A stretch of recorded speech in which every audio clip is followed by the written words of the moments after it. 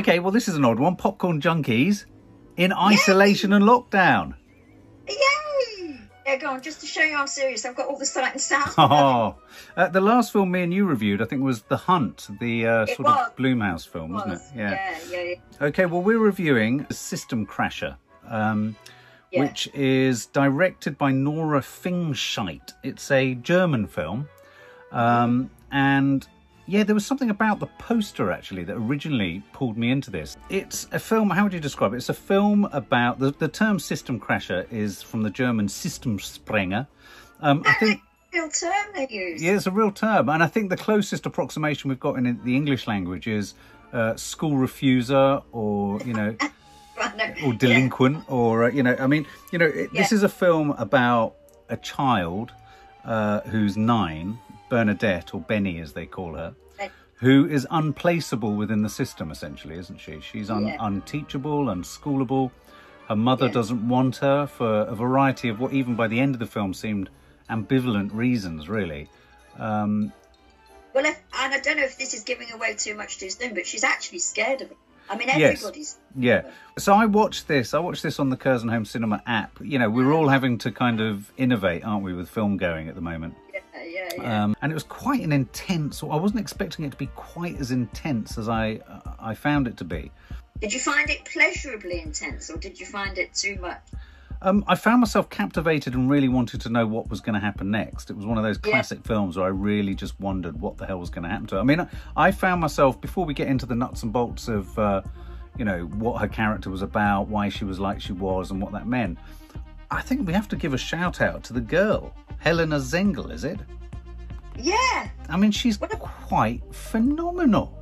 Well, apparently I read somewhere this morning when I was just sort of looking at stuff for this review that everybody was sort of really disappointed that she wasn't nominated for Best Actress for something. I mean, if that is not real and it's a performance, it is incredible. She's 11 years old. The actress, I mean, she's playing 9, and often child actors are a little older than the age they're playing, just to get that emotional range. You know, so just to give the viewer a kind of real grab on the narrative, she's basically moved from pillar to post, can't go to school.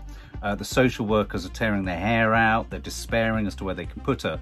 And then Mika, this chap played by Albrecht Schuck, who plays the sort of guy who's willing to walk her to yet another school. She calls him her educator, doesn't she, all the time? And he was a fascinating character because he was obviously quite tough.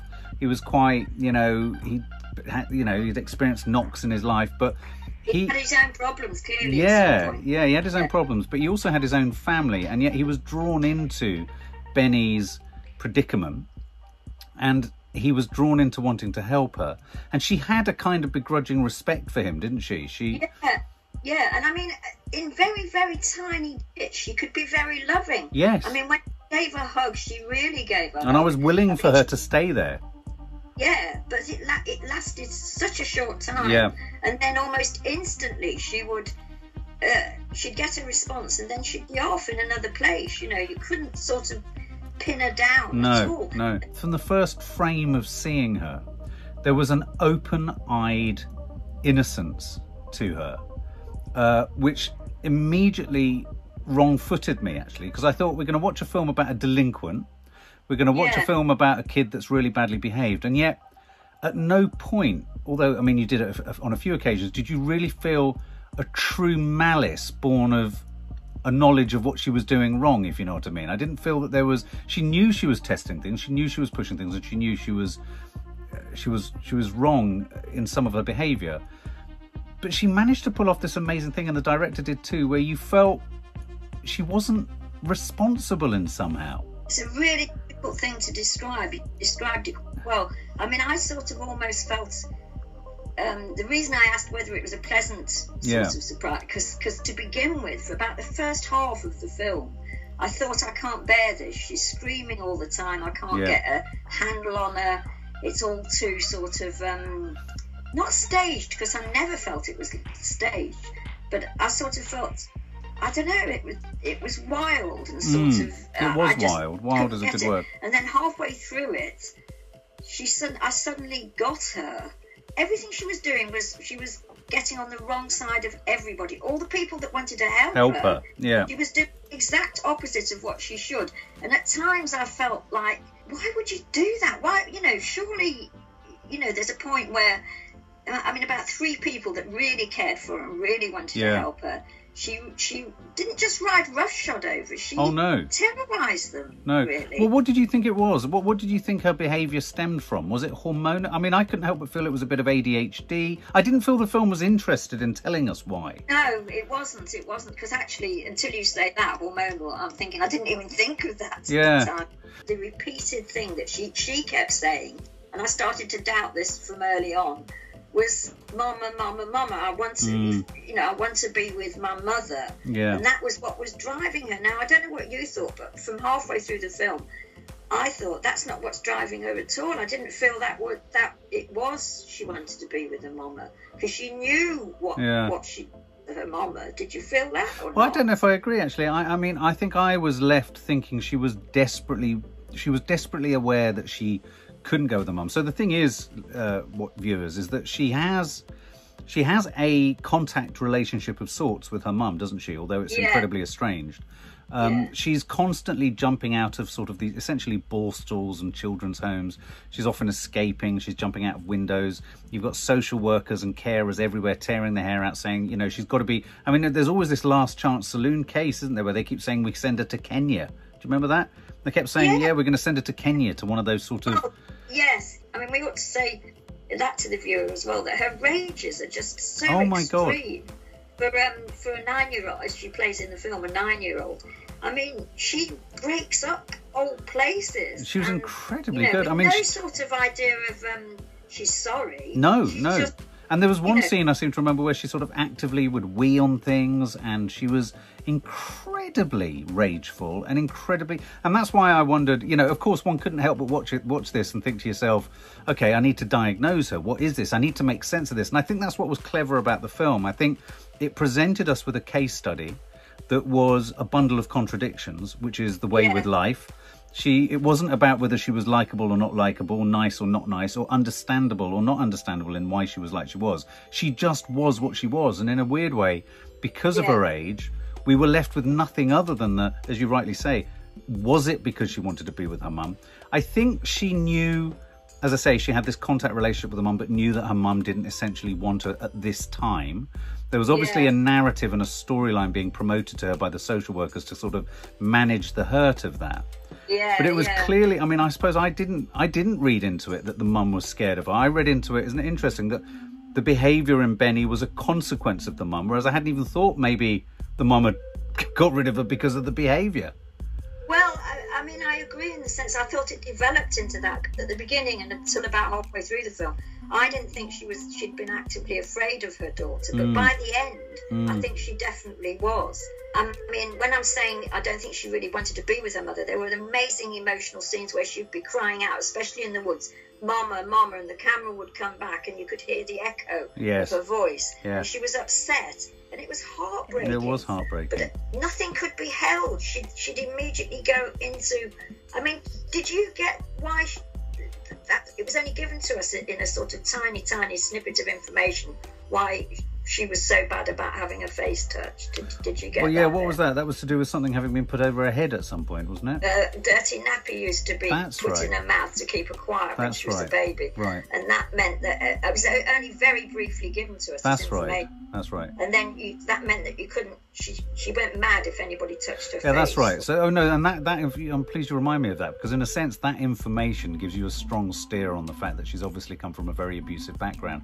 So, you know, this behaviour. Did you find yourself thinking, oh, for God's sake, you irritating little tyke, sort your shit out? Well, at the beginning, I did. Yeah. There were two things going on for me. Was that she was actually. The screaming and everything else was driving me a bit mad. And Machine was driving me mad because it kept sort of cutting out and I kept having to go back. And then despite all those, you could say despite all those sort of things going wrong, suddenly halfway through it, she got me. And I actually then, I mean, I was in a different headspace completely. Well, and I think it did a very good job there. I mean, that's what documentary often tries to do. I mean, there's always this idea that documentary gives you an honest portrayal of reality, but actually it's always constructed. So I thought they gave us a great sense of the surface response that everyone has to her, which is, this is bloody annoying, this is disruptive. You know, that care worker who had sort of the curly hair who just gave up on her, was just like, fucking hell, take her away, take her away. And then just gradually you realise that this compulsive behaviour, which, believe me, viewers, builds to a real crescendo. I mean, it builds to, I don't want to actually spoil what actually happens in the house with Mika and his family, but there's a moment of sheer terror where I genuinely didn't know whether we were going to land in the most awful situation. What did it make you think about the whole dilemma of children that are unplaceable? I mean, what does one do? Well, in a way, I mean, it sounds a weird thing to say, but, and to take, I mean, in my own personal life, to take me back to a time when I was with my girlfriend at one time that you didn't like, but she dealt with children like that. Yes. And the whole idea of children being taken from one place to another, till in the end, they are undealable with. Nobody can deal with them. I don't know what happens then, because they're too young to go into prison if they do anything wrong. I thought the character of Mika was really powerful, didn't you? Oh God! Although he was breaking every boundary in the book, but you could see why. Why? Well, you could see why. I could felt, and this Mika is the guy the guy who was supposed to walk her to school, her educator. He becomes this sort of, I don't know, sort of not guru, but this kind of protector, doesn't he? He takes her out into the woods to try and sort of convince the authorities that perhaps give me 2 weeks with her in a sort of non-distractive environment, I might be able to sort her out. He makes some progress, but he doesn't make enough progress. And then he talked about this thing, which I thought was a really intriguing concept, which was, he said to his colleague at one point when he knew he was getting sort of too entangled with her, not in a dubious way at all. And then he talked about having what he called rescue fantasies, and I'd never even heard of this. That gave us a sort of knowledge of him, and he wanted to, I mean, he undoubtedly wanted to not cure, because there was no cure, but definitely bring back a girl that was at least, I mean, she was sociopathic from the word go. She was totally sociopathic, I mean, and verging on psychopathic, and yet there was constantly this sort of innocence behind her eyes. It's a good word to use, innocence. You know, when you see sort of badly behaved kids at school and you look at them and you think, you know, you're doing something wrong.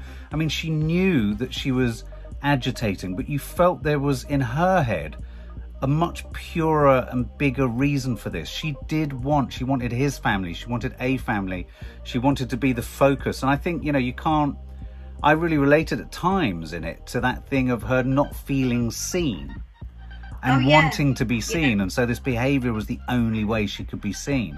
I mean, and what did you think of the way it was shot? How did you think the... Oh, well, I've got a whole page on that. Ooh. Because I've got the camera work, the editing. I love the graphics. I love the way it sort of burst into a sort of scrawled graphics. Absolutely amazing. Yeah. Oh, and those moments of abstraction. What did you think of those moments where... Beautiful. Yeah. Even down to things like the design of the fact that she always wore pink, and the and the letters were in pink, and you got all this sort of pink stuff. And well, because I thought what was clever about the pinkness was the pinkness undercut that gender specificity, didn't it? You know, this idea that she's a 9-year-old sweet girl. We all think, well, that's one thing we can think of a 9-year-old girl. Sweet girl, she's the opposite of sweet. And yet she was sweet. Yeah.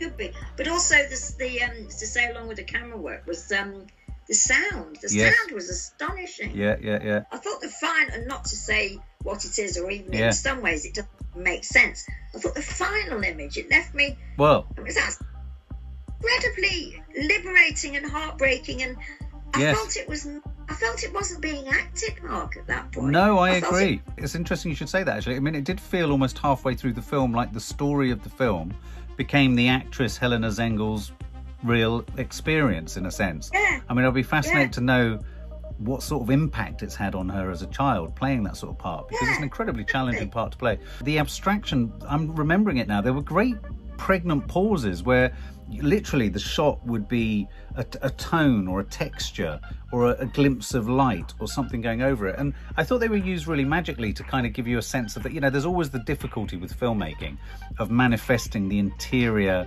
monologue, if you like, or the subjective sense of things, and I don't think we were made to necessarily think that these images were what she was thinking. It's not as literal as that, but they gave us a real sense of, I think what they cleverly did was they underlined the way in which the makeup of a personality is so many of these strange, non-specific things that all together are incoherent, but they make a person. Well, exactly. Somehow, we were in her brain when those things were happening, although they didn't seem to be trying to do that. Absolutely. It just was happening. A sort of punk sensibility to it, a real energy. Actually, that's a good word too. I didn't think of that, but yeah, that's true. Had that real sort of punch you in your face, charging. There's a lot of running. There's a lot of rapidity. It was a very energetic film. I mean, and again, it's going to be. I thought the idea that I could have missed this film and missed this performance was almost abhorrent. In terms of cinema, you know, if you truly love cinema and you love film and you love acting, because this is a German, odd first film on the edge of the sort of, you know, an art house film for all intents and purposes, the idea that one could have missed this performance by Helena Zengel almost made me a little bit frightened. I was thinking, thank Christ I watched this. Yeah, well, you've just said exactly what I would say as well. I mean, I had only heard of it through a friend, you know, and I just sort of, I mean, in a sort of slightly snobbish way, I don't mean I've seen everything, but I've heard of a lot of things. I hadn't heard of it, and I kept thinking, well, how good can this film be? And then I became almost thinking, oh my goodness, I could so easily have missed this. Yeah. So yeah, I thought her performance was astonishing.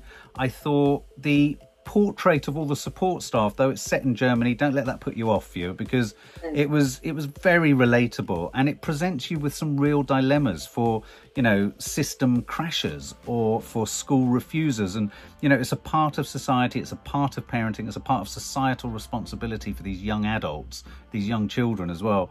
You know, what do we do with the unsolvable of some kids? Should one keep trying to keep pushing them back into the system? And given that we homeschool and everything, it does make you wonder whether sometimes there has to be an alternative system that isn't just a bloody, you know, asylum or essentially a borstal or a prison or something like that. But I thought it was very clever at presenting some real moral quandaries for the developed world of what do we do with a kid like this? It was almost refreshing in the fact that because she was a 9-year-old girl, I've never actually seen a character like that portrayed on the screen. No, I haven't. But whether because of her age or because of her situation, there was no sort of sexual ambiguity or sexual sort of, like, you know, she was approaching puberty or there were men coming after her or we had to resort to that. Yeah, it was purely about childhood, wasn't it? So all of that was not there, so we could focus. And I wondered if that was what got me halfway through it, was I was so convinced of the performance that I became sort of a friend in a way. It was like I could slap her, but, you know, I believed her. I believed her utterly. Well, without giving away the ending, did you read the ending as a negative or a positive? When people watch it, they'll know what we mean. Yeah, well, again, it sounds a real cop-out, because I suppose it would be easy to read it as a negative, but it left me soaring. Right, okay. To do with the film work, the fact that she was running and the fact that she was heading to her own cul-de-sac, really. I mean, where could she go? Yeah, exactly. I agree. Exactly. Well, I'd score this film, I'd probably give this film about 95 out of 100. Yeah, I would too. Yeah. I was saying 90, and then before we spoke, and I thought, why 90? It was much better than that. It really was. And I mean, my first thought, despite all the problems of these machines and whatever, was I thought, I have to see this on the big screen. Yeah. This deserves its proper play. Yeah, it really does. So yeah, really, guys, if you get the chance to watch this, it's on Curzon Home Cinema at the moment, but it's well worth your attention. It's a brilliant little film. It really is. And it will be like nothing else you've seen. It is, yeah, and that's the thing for me, is that often the choice of a European film can be a bit of a challenge. The thought, I've got to work hard at this, but this isn't. This is adrenaline fueled.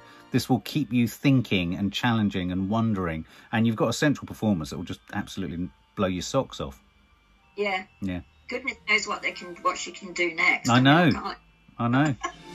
For more film and family fun, don't forget to click the subscribe button and make sure to click the bell to never miss an update.